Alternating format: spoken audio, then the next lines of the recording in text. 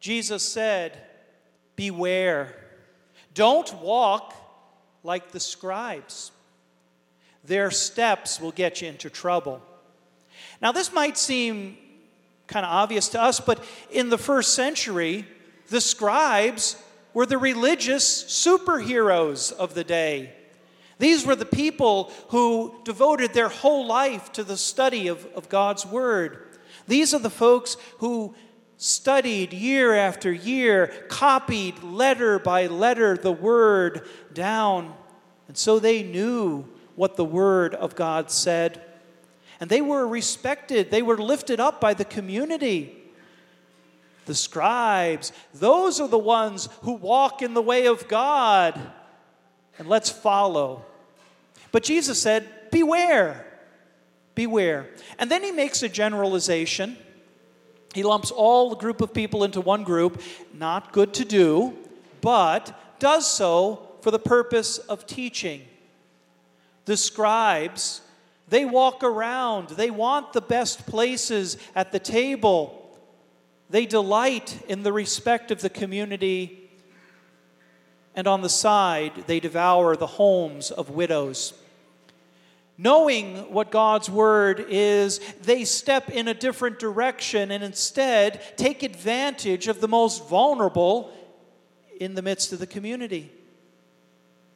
And as a result, they are under a judgment of God. Beware of how you step, O people of God, for it can have a negative effect on your spiritual health and life. This past weekend, there have been two famous historical anniversaries. Today we celebrate 100 years of the end of World War I. And on Friday, 80 years ago, 1938, in Germany, is the anniversary of Kristallnacht, the night of broken glass. This historic event occurred out of the hatred found against the Jewish people in Germany and around Europe, the anti-Semitism that was a part of the culture. And Nazis, SA paramilitarists went and destroyed 267 synagogues. 7,000 Jewish businesses were destroyed on that night and into the next day. 30,000 Jewish men were carted off, arrested, thrown into concentration camps, and among the first of the victims of the Holocaust. And the government allowed it to happen.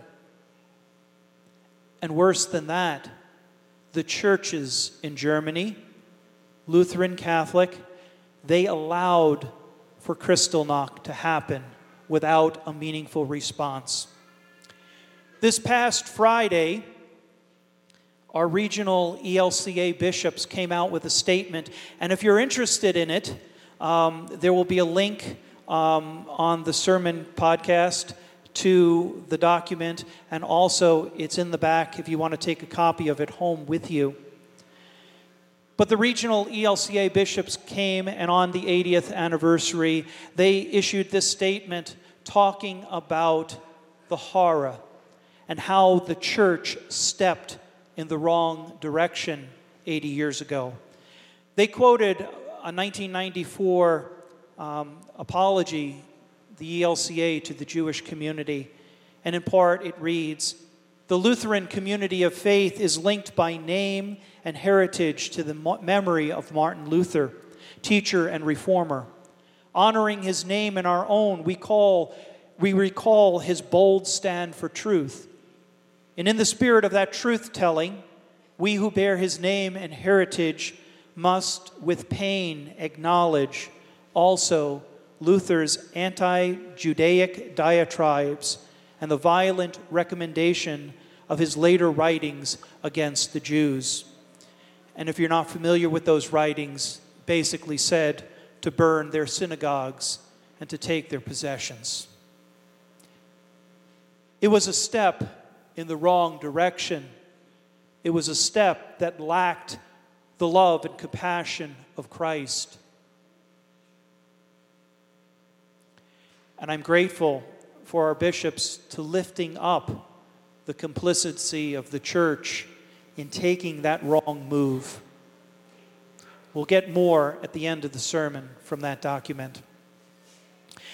In this gospel, where Jesus talks about stepping in the right direction, he has an example before him.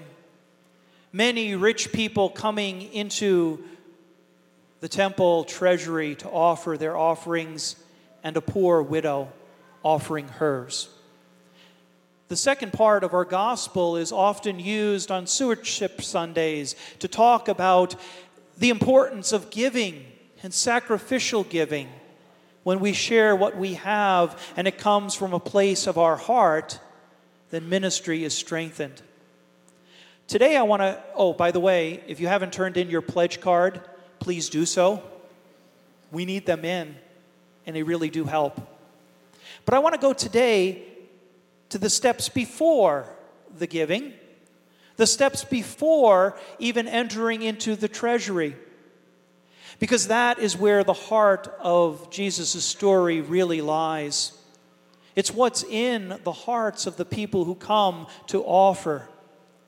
The rich folks that come, they come from a place of abundance. They have wealth, and with wealth in the first century and also today comes options, choices. They can choose what they eat. They can choose where they go.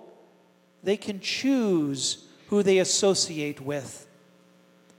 The wealthy folks come in a sense of confidence. They project assurance to the crowd as they offer with a grand flourish an abundant gift.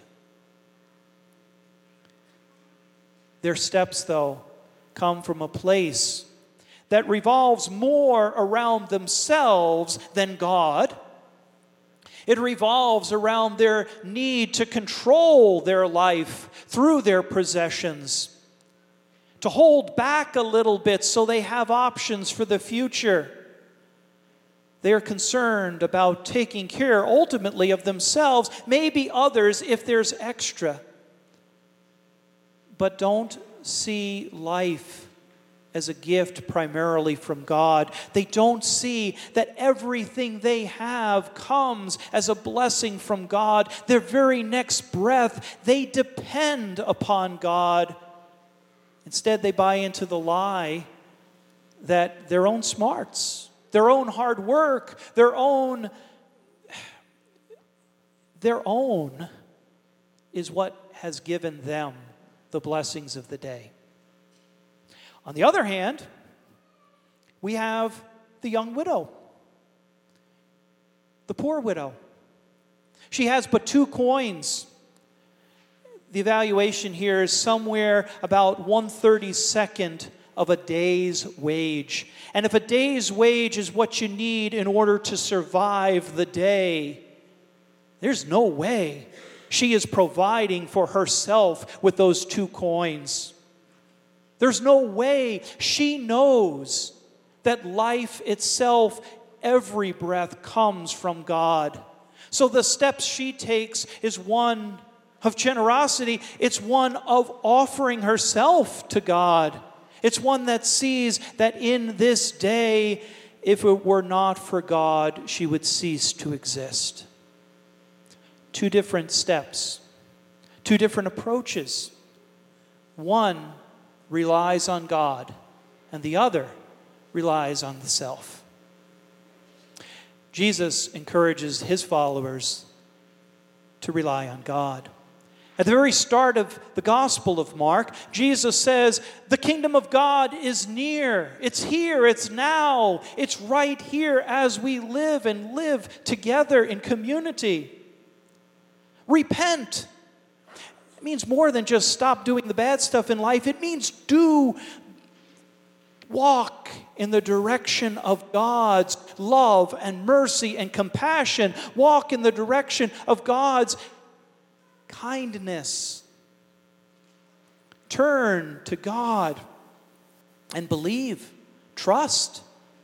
Know that this day comes to us not by our own doing, but by God's. That's the steps that we're invited to walk in. Let me get back to that letter by the bishop. And they write at the end, "At the heart of our theology is the care for the neighbor. We are freed by God's grace to live out our vocation as neighbor. In the light of the recent attacks in Pittsburgh and the rise of anti-Semitic speech and actions, we as followers of Christ must live out God's commandments to love God with our whole being, love our neighbors as ourselves, for it is in the neighbor that we see the face of God." Thank you, dear bishops, for being a voice of teaching to the church. We are encouraged in the face of all that dehumanizes, all that judges, all that hates. We are called as the church to step out boldly in love, to be the hands, the feet, the heart of Jesus in this time, and to take a different stand than when we did back 80 years ago. Have you gotten your steps in today? Have you gotten your spiritual steps in? The love, the compassion, the kindness, the courage to stand up for others. Let's get started walking, folks. Amen.